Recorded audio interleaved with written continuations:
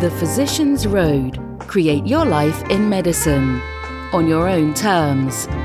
Today, we are on the path to wealth. Today, on the Physician's Road podcast, we talk about a tax-saving strategy that even W-2 employed workers can use, along with self-employed business owners and 1099 workers.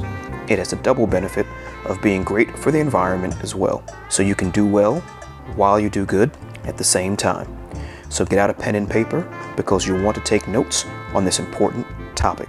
Go to thephysiciansroad.com/W2 savings to learn more. Again, thephysiciansroad.com/W2 savings with an S to learn more about this powerful tax saving technique.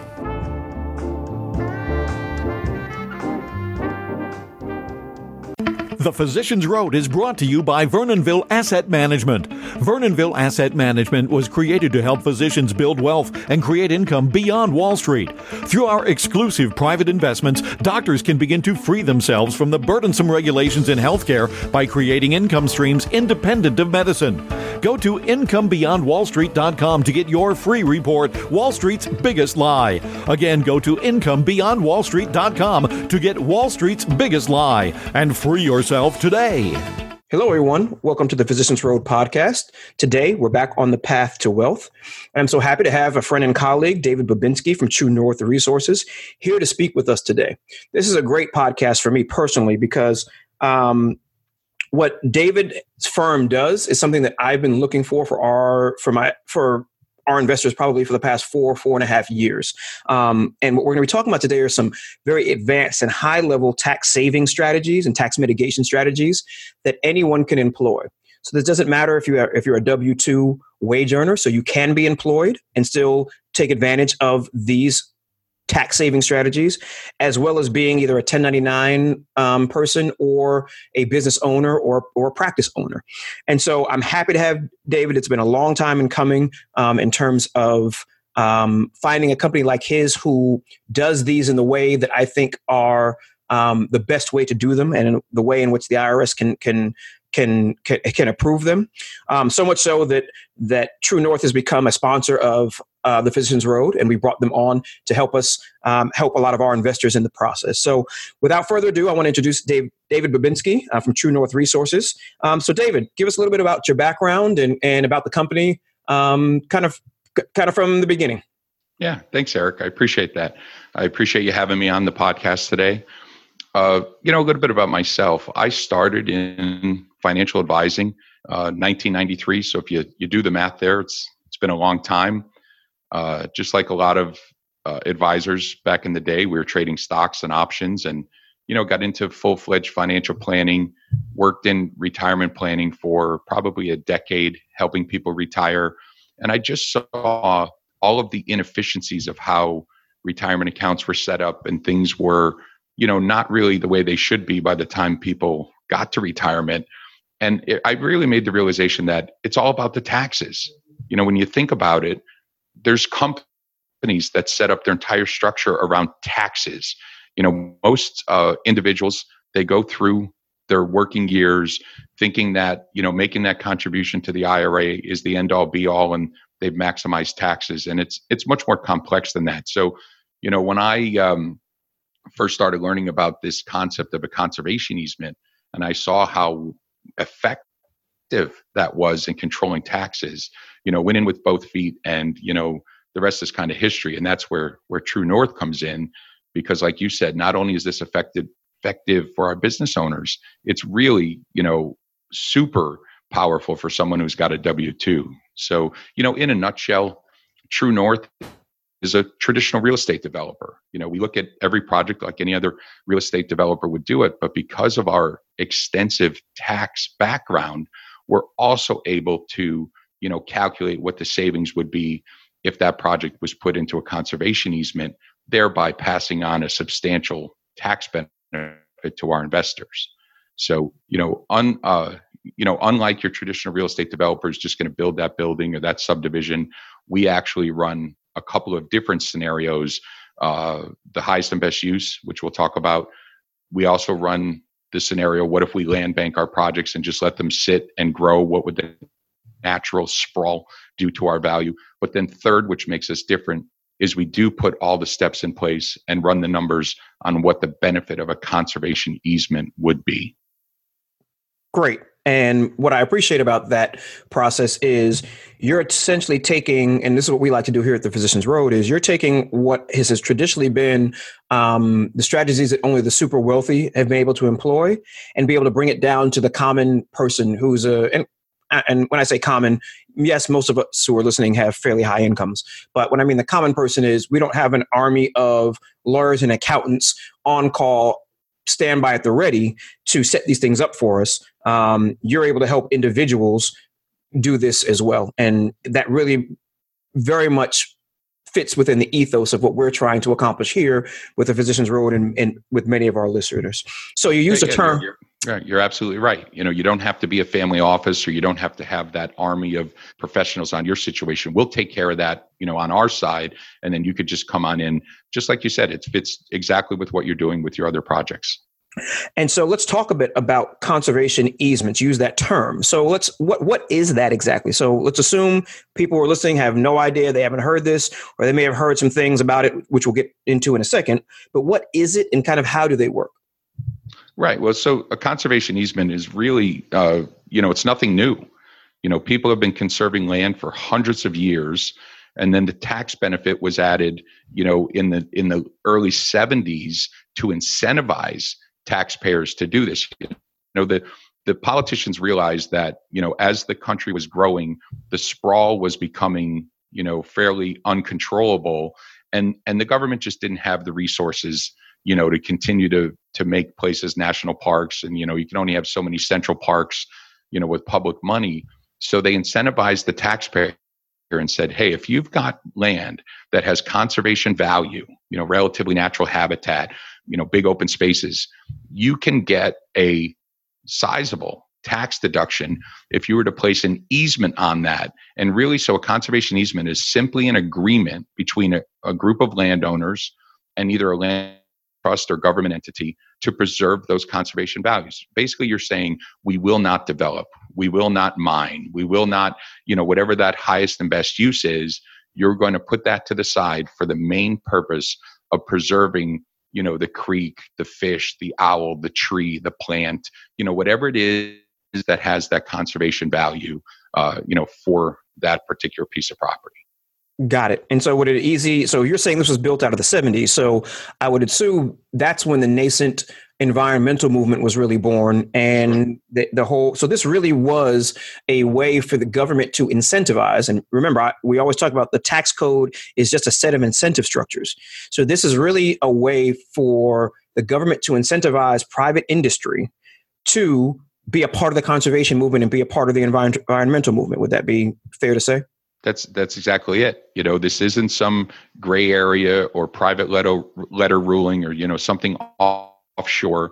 This is right in the IRS code 170H, just like making any other charitable contribution, except for we have a little bit of a twist that we'll get into on how they value what you're giving up in this easement.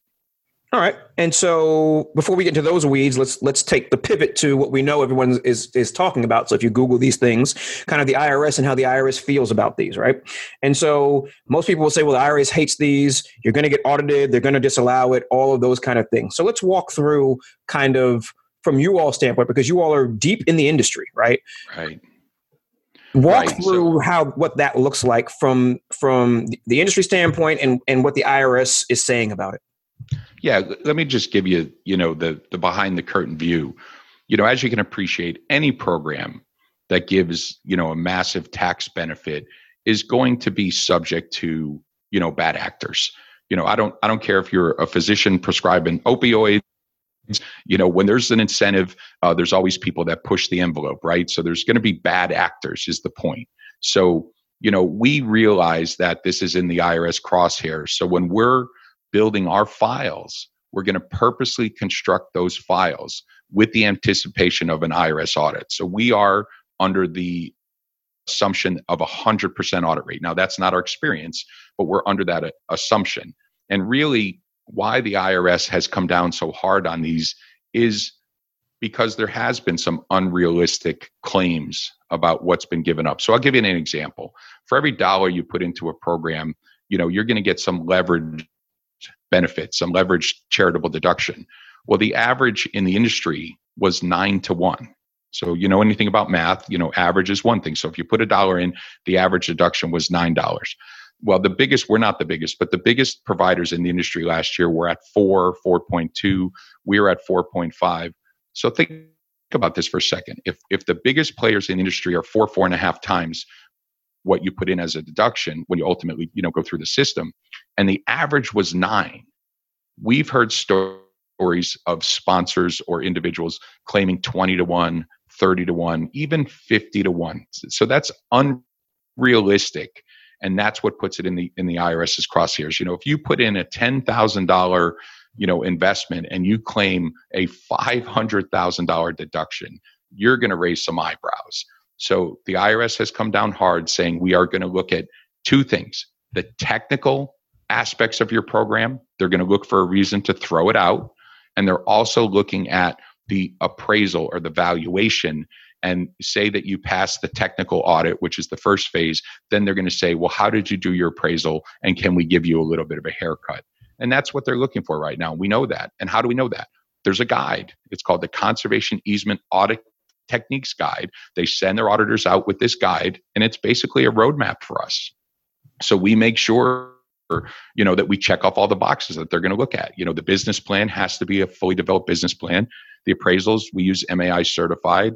We do an environmental baseline study. Like if you don't have environmental, conservation values, it's not going to hold mustard with the IRS. So really where it all stemmed from, when you think about the adjustment we went through during the Great Recession, there was a lot of real estate projects on the drawing board that were, penciling to make a lot of money. The crash hit, and then some people said, you know what, let's just put an easement on this, and they claimed, the deduction for that profit they could have made pre-crash, and the IRS came in and said, no, that looks a little inflated. So that was kind of the impetus of why it's been in the crosshairs. Just some aggressive valuations that the IRS is examining, but we avoid that by keeping everything, very conservative and right in line with what our business plan is. And we'll get into the weeds in a minute, but that's in a nutshell. Well, actually, let's get into the weeds. That's exactly what I want to do, because you use some terms I want to make sure that the audience can follow on. And so you talked about kind of abusive. And so one, you talked about leverage. So 1 to 50, 1 to 4.5. So just to make sure I understand it in my own head, if someone were to say, I'm going to put $100,000 into a program, and someone is saying that, okay, it's a 4.5 to 1 or 1 to 4.5, they would be getting a deduction of $450,000 on their tax rolls up to a point which you will talk to in terms of their adjusted gross income. Is that how it works? Do I have that correctly? Yeah. So let's take just one little step back and talk about where does that come from. So, there's a couple of things I want you to keep in mind, right? When they're talking about this deduction and this levered deduction, it's because, so let's just think about this in theory. We have a piece of land, right? In our case, we're mining granite. So we suspect, but don't know that there's granite on this land. So we run through the entire business plan. So this is our highest and best use. We send out a geologist to drill test holes. We have it examined. We're going to look for not only quality, but quantity. And an entire business plan is going to be developed. So that's the impetus of all this and what we're about to talk about. What is the highest and best use of the property? So in our case, like I said, we've got some beautiful property in Georgia and South Carolina that's very rich with minerals. We run a business plan. It's about a 1,500-page document that says we can mine this, and I'm just going to make up a number and say, we can make a $20 million profit. So unlike if you were going to donate, say you had a boat, that was a big pain in the butt, and it was worth $100,000. You can't sell it, and you're sick of maintaining it. Well, you could donate that to Bone Angels, and you'll get your $100,000 deduction. Well, in a conservation easement option, when we donate the land, we get a deduction based on the present value of that future profit. So that's why the 4.5 to 1 comes in, because we're not giving up the use of the land. We're giving up the economic, incentive. We're giving up our profit. And the IRS allows us to take that lost development value or that entrepreneurial profit all in 1 year. So, to answer the question you just asked, you have to understand we're not just donating, you write a check to the Boys and Girls Club for $10,000, you get a $10,000 deduction. We're giving up the right to go into business, and we're preserving that land in perpetuity. That's where that leverage comes from. So think about it. If we were going to make, say, $20 million in one of our mines, and our total project cost is, say, $4.5 million, that gives us the ratios. Now, can you imagine if we were going to invest $4 million and then we were able to take a $200 million deduction? It just isn't reasonable. And that's why the IRS has their feathers, all ruffled over this, is because there are people just throwing, very inflated appraisals. And that's what they're talking about when they say that. They're claiming they could have made astronomical profits. And that's what they're challenging. Got it. And so for the person listening, if you're looking at these kind of conservation easements, what we're trying to do is give you the correct questions to ask so you understand from the baseline, the rationale behind why this exists in the tax code. And so from that standpoint, you want that term, the present value of future profit, right? What is being given up to not develop a project? All right. That's the question you want to make sure that you're able to answer if you look at one of these types of projects that someone is offering you, to find out if it's reasonable, right? If it passes the smell test, right? Could the person, could the sponsor, could your team have really made the amount of money above what you're going to be putting in from the beginning standpoint of it, right? And so you talked about technical aspects versus appraised value. So we kind of went through the appraised value. What are technical aspects? So it can be asking a potential sponsor, what is that technical aspects of the program mean exactly? So yeah, that's the first thing the IRS is going to look at. So real basic, the property has to be owned by the partnership for at least a year and a day. So you have to deal with the long-term asset. You can't just identify a property, put an easement on it, and take a deduction. So, in our case, we're working on projects right now in the back office that won't see the light of day until 2021, possibly 2022. So, it's very complex how these technical aspects are. So, it can't just be, you really want to be careful if this is the only one they've done, or if they're kind of new and it's we just bought the land. So very technical, is how the property is owned and how long it's been owned. But that business plan is so important. You have to be able to prove, like you said. So let's talk about that. We're at 4.5 to 1. We're mining granite. We've got a 1,500-page business plan that says we can make, X amount of dollars over 18, 20, 25 years. Well, if you run the math on that, that's about a 14 or 15 IRR, right? So if we go into the mining business, we're giving our clients basically a 14% annual return on their money. That's very reasonable for a private placement type investment. As a matter of fact, some people would say, it's extremely defensible. Now, that same, deduction at 20 to 1 or 50 to 1, when you run the math, that would be like saying our business could have made 40%, 50%, 60% IRRs over long periods of time. Well, Eric, you and I would say, well, let's go do that business. Why would we donate that when we can make that kind of money? Well, it's because it's not feasible. So very technical aspect is that business plan. Now the appraisals come into play because they are going to challenge that appraisal. And like I said, we only use MAI, which is the Appraisal Institute certification. That is the equivalent of, a doctorate in appraisals. Okay, so that's the highest level appraisal certification. But because we know that's the weak point, that's the point of failure, not only do we have the appraisal done, then we have a second independent appraiser come in, not for a second appraisal, but to do a review of the first appraisal. So now we have two experts that could defend that appraisal that have looked at it ahead of time. Another important aspect is that there has to be a relationship with the land trust. The law specifically states that you have to hold this in perpetuity. So you can't just name, Farmer Bob to be the custodian of this, the steward. It's got to be someone who has reasonable expectations to be in existence long after you're gone. So the land trust is important. And then the most important technical aspect is that baseline study. Like in our case, we have a biologist go out and, it kind of sounds quirky, but they pitch a tent. They walk the perimeter of the land, and from 2 to 14 days, they live on that land and they catalog at dawn, at dusk, midday, middle of the night, and they're looking for everything from, obviously natural habitat, what's in and out of there. They're looking at the plants, they're looking at the trees, they're looking at water flows, and they are categorizing every single aspect that is going to be, preserved. And then really technically, when it boils right down to it, when you look at what's physically possible, so the IRS is going to say, here's the requirements that they're going to look at: physically possible, legally permissible, financially feasible, and maximally productive. So those are the tests that they're going to look at. So if somebody comes in and they say, well, I've got an acre of land on a marina in Miami, and I'm going to build a 220-story building. Well, that's not physically possible, right? You're just making numbers on a page add up to some, arbitrary number, and they're going to test, was it physically possible? So that's the first thing. Is it legally permissible? You say, oh, the best use of this land is a landfill. Well, you never would have got that approved. So you can't deduct, the profit of that. Financially feasible. Do you have the mobilization money? If your investors vote to go do that project, can you actually pull it off? And then maximally productive is actually the one that's in our favor. They want us to find highest and best use to make sure that, when we go for that deduction, we do, memorialize what it is we're giving up. So that was a long-winded answer, but, there's a lot of technicalities, and it takes years before we bring a project out to our investors to make sure that all the I's are dotted and T's are crossed.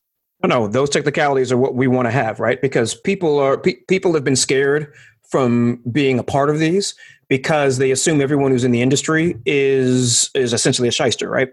And so giving people the knowledge, that's the whole point of the podcast, is to give the people the knowledge to be able to ask the correct questions.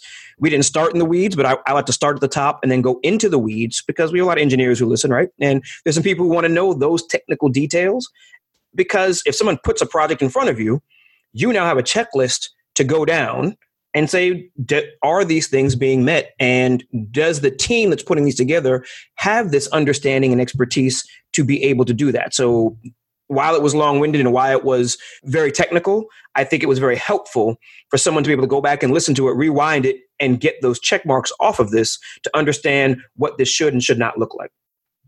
And so let's talk about kind of the downsides. So let's just say the IRS comes in and does an audit and disallows. What's the worst case scenario in that process? In that if that were to happen?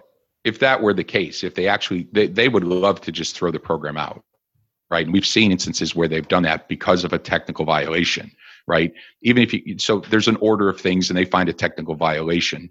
The worst case scenario would be, they have a 3-year window to audit. So they usually wait till the 35th or 36th month to put you under audit. And then it takes, say, another year or so to go through the process. They throw that program out and you took a deduction, say in 2015, they're going to go back and want you to amend, and you're going to pay interest and penalties since 2015. And of course the tax that you should have paid if you didn't have this program. So that, you said, what's the worst case? Now, in our experience, for about 10 years, we've been involved in this industry, 108 projects to date. Very early on, one of the projects that was audited, and we've had 9 audited, but very early on, one of the projects that was audited, they actually had some issues with the appraisal, and there was a 10% discount offered by the IRS. They said, you claimed $100, we only want to allow you to claim 90. It just seemed reasonable to just stop the fight. So the sponsors at the time just agreed to that haircut. Since then, and they've learned from that, the next 8 audits that we've been involved with, no change from the IRS. Every deduction stood just as it was written. And then, out of the 100 and some odd programs, the 100 that weren't audited, just stood the way they are. So that's our experience. Like 1 out of 10, and then were audited. And then 1 out of those 10, actually, there was even the slightest of adjustments. But that tells you the IRS is looking at these, and done correctly. It's not, oh, we caught you, you're doing an easement, it's thrown out. Out of 108 programs, 1 had a 10% haircut to what was deducted. Got it. Okay. Well, that's that. Well, you laid out the stats, right? So people can do their own math from that standpoint. And so explain to the audience, I'm going to kind of let you promote yourself at this point, right? Okay. Explain why you guys are different than what typically happens in the industry. Well, I think the biggest difference is that, we are coming from the standpoint of the financial business, right? We're not, per se a developer that said, well, I've got a failed project or something that's being hard to finance, so let me just see if I can rustle up some people who need a tax deduction. So we're coming at this, it's a team of lawyers, CPAs, financial advisors. Our programs are registered with FINRA and they're offered through broker dealers. So there's levels of regulatory scrutiny that you won't find in a lot of private placement type investments. So that gives us, candidly, it just gives us a step up that, it's been looked at from many, many different angles. And then the fact that we know the IRS code so well, we do a lot of other tax strategies with our clients. But, the reason you and I spoke about this is, you had a lot of W-2 wage earners that, you're really getting the short end of the stick if you're a high income earning W-2, because, for our business owners, people who have a Schedule C or have their own LLC, we've got about 317 different things we could do to help you save in taxes. If you're a W-2, we've got like 5, right? And this is the most power, you can only buy so many uniforms, right? And deduct it. So this is like the most powerful thing we have for someone who's a W-2. So yeah, the fact that we're coming at it from the standpoint of we're a real estate development company, but right from day one, we're selecting on our experience on our capital. We're drilling those core holes. We're doing those market studies before we even bring it to market. When we have a project come to market, it's been mock audited. It is, basically spit shined and ready to go. Got it. And it also seems that you all are in the mining side of things when most of this is just kind of traditional real estate. Do you have any thoughts around that? Yeah. So highest and best use is highest and best use, right? We're not afraid of development deals, but on the mining side, we feel, the IRS comes in and audits it and says, well, you said you were going to make $20 million. You've got so many metric tons. It's there. Go check, right? It wasn't like, oh, we were going to build 500 houses and, they all would have sold at a premium, and they could argue with that, right? Oh, the economy changed and you could never have built them in the time. And so development is what could have been, no pun intended, but we're standing on solid ground, right? Length times width times height times the market value of that asset. We've got a true commodity that you can feel, touch. When we have those core holes taken out of the ground, a third party company goes and analyzes them and keeps them under lock and key. We never touch them. So we can pull those out, have a professional witness say, these are the exact samples. It was countertop grade or it was aggregate grade. Here's how deep it went. Here's what the market price was. Here's a buyer's order that says how much we could have sold that for right at that time. So it does give us a little bit more, solid math, as opposed to, like I said before, oh, we were going to build 40-story skyscraper and it would have sold out in 2 years. They start to challenge that. Well, the guy down the street, it took him 3 years, so you wouldn't have made as much profit. You would have had a discount. We just avoid all that. Not that there's anything wrong with a development deal. We just found that on the mining side, the appraisal company we use has done over 140 appraisals on these type of projects, some of which went to mine because they needed it for their financing, and some of them went into conservation. Great. And then talk about a little bit how you protect your clients around kind of the audit process, kind of client gets a deal and what do you do for them? Right. We covered a lot of that, but where the rubber hits the road, every one of our projects, we, assume it's going to be audited. But what you have to understand, what your listeners want to understand is this particular, investment on the individual side, it's not going to trigger an audit on the personal level. Think about it. You get a K-1 from one of your investments, and it's got numbers in, boxes, 1 through 12, 1 through 14, and it goes on your return. So if they audit your return, you either got the K-1 or you didn't, right? There's nothing for them to audit. Now, it'll kick up to the sponsor level. So this in itself will not trigger an audit on the individual level. And most CPAs will tell you, oh, that's a red flag. Well, you either got the K-1 or you didn't, right? You're going to file a Form 8283 just like you would if you made a contribution to a church or to a church organization, and you're going to have the information from us that you made that that contribution. So all that's going to be in order. We handle all that. But then how do we actually protect against that audit? On the sponsor level, we have a very large war chest for audit reserve. As a matter of fact, each program this year is going to have $1.2 million of coverage if we end up getting audited. Now, why is that important? The IRS is looking for people who are aggressive, first of all, but second of all, they're really targeting people who can't afford to defend. When they say that we've got this big war chest per project, they tend to, go in, they look at it. Okay, everything's in order. 1,500-page business plan. We've got the double, checked appraisal. We've got a baseline report from, colleges from, major universities that are then going to be part of the land trust that's going to steward that land. All those technical aspects are the first line of defense, but having that cash in the bank, we're ready to go and we will defend these audits. I usually, I'm reluctant to say this, but, we've got a 116-acre project that we're claiming the, charitable deduction as if we're going to mine 32 of those acres. I'm just going to say this a little tongue-in-cheek, take it for what it's worth. If we get audited on these projects, we 100% expect to get an increased deduction because we're so conservative with how we do our, we're not going the whole 116 acres is going to be audited and here's how much we're going to make. We just take the sweet spot in the middle. It meets our numbers. And if we get audited and we need to drill the rest of that property, we would fight. And the last audit we heard similar to this, they actually did get an increase through the audit process of what their deduction was. Now, we're not going to say that, normally, but it just came to mind when you asked me about it. How do we protect it? We're just, belts and suspenders. We've got this thing covered. Got it. Perfect. And then there's also around the amount you can actually take around your adjusted gross income. Can you talk about that a little bit?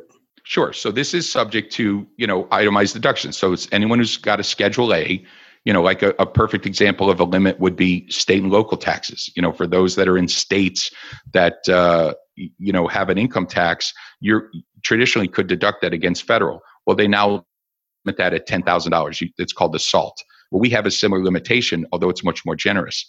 50%, half of your AGI can be reduced through a conservation easement, a non-cash charitable deduction. What does AGI mean? Yeah, adjusted gross income. Yeah, sorry about that. We get into the jargon. So the adjusted gross income on your tax return, that's the bottom line number on the front page. So after you've taken your real estate depreciation, after you added your business income, your interest, your dividends, your wages.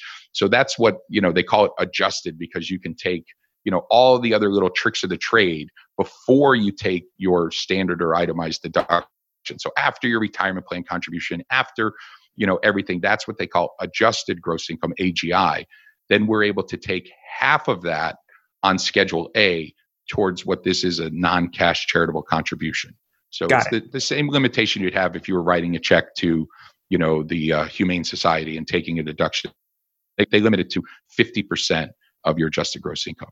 Oh, okay. So that is a charitable deduction limit irrespective of what the charity is. Correct.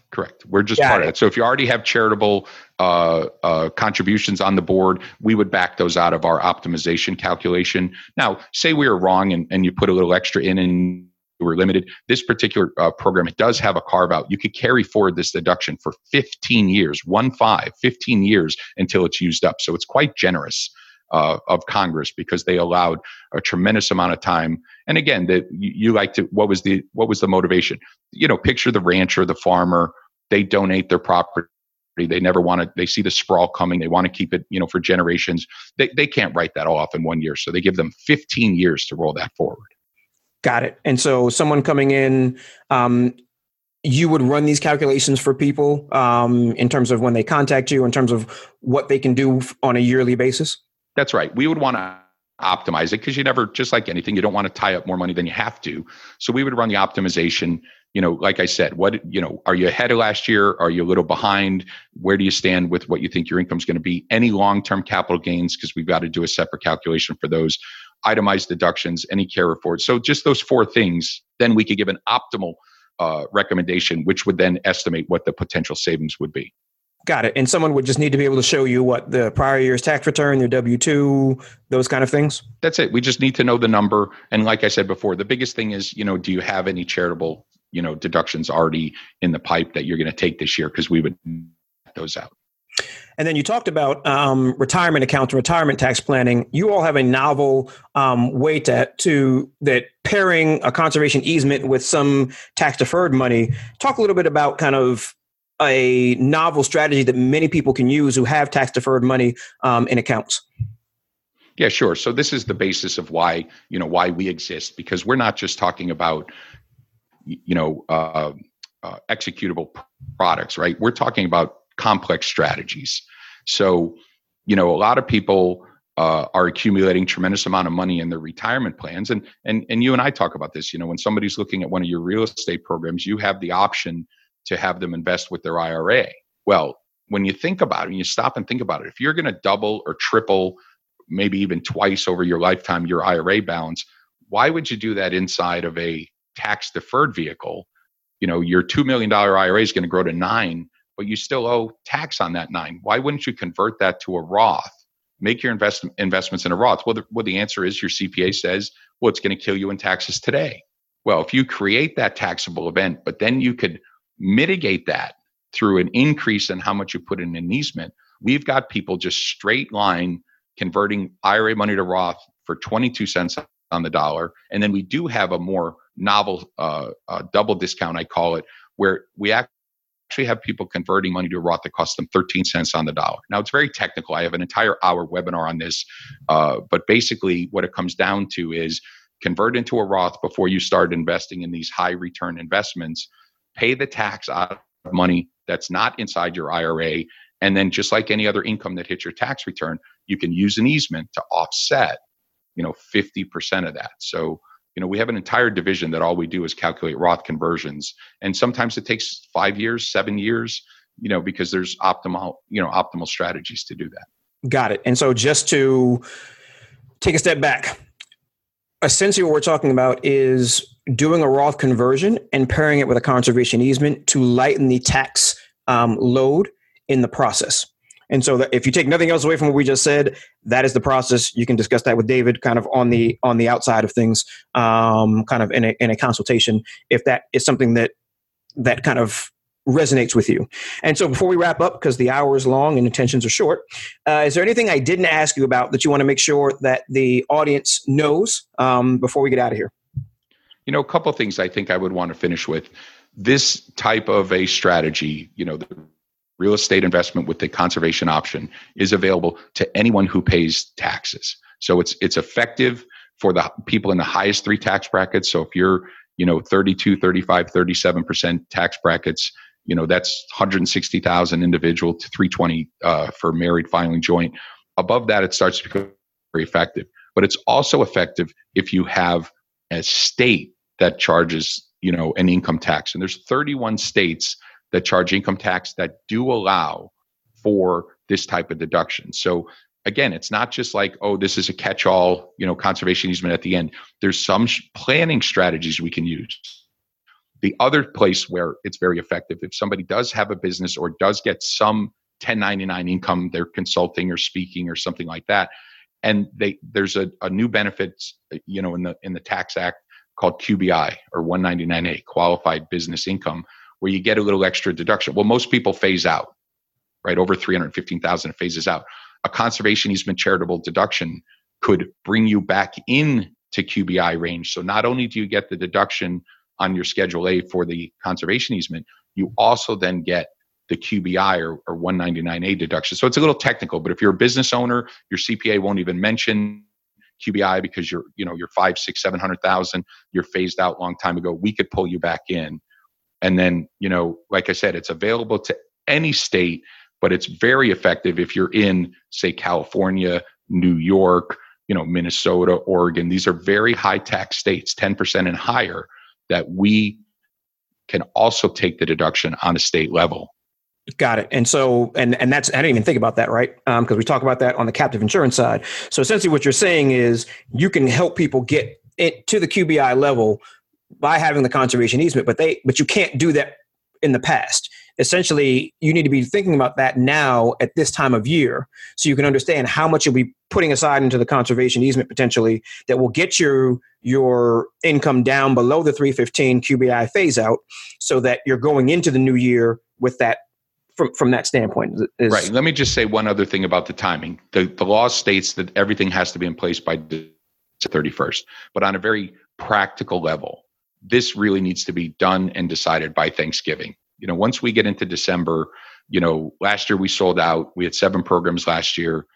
We passed $140 million of tax deductions to our partners, our investors. And, we 1st of December, it's almost too late. So if it's something that you want to look at some of these more advanced planning strategies, the sooner the better is what I would say. Got it. So Thanksgiving is when you really want to be kind of dialed in at this point, is what you're saying. Right. Got it. Okay, perfect. And so I want to thank David Babinski for being with us today on the Physicians Road podcast. What we'll do is we're going to set up, David's going to create a handout for us that you can download and be able to get in contact with him to give more information about conservation easements in general, and then how to get kind of in contact with him. So what you'll do is you'll go to thephysiciansroad.com /W-2 savings with an S at the end. So thephysiciansroad.com /W-2 savings with an S at the end.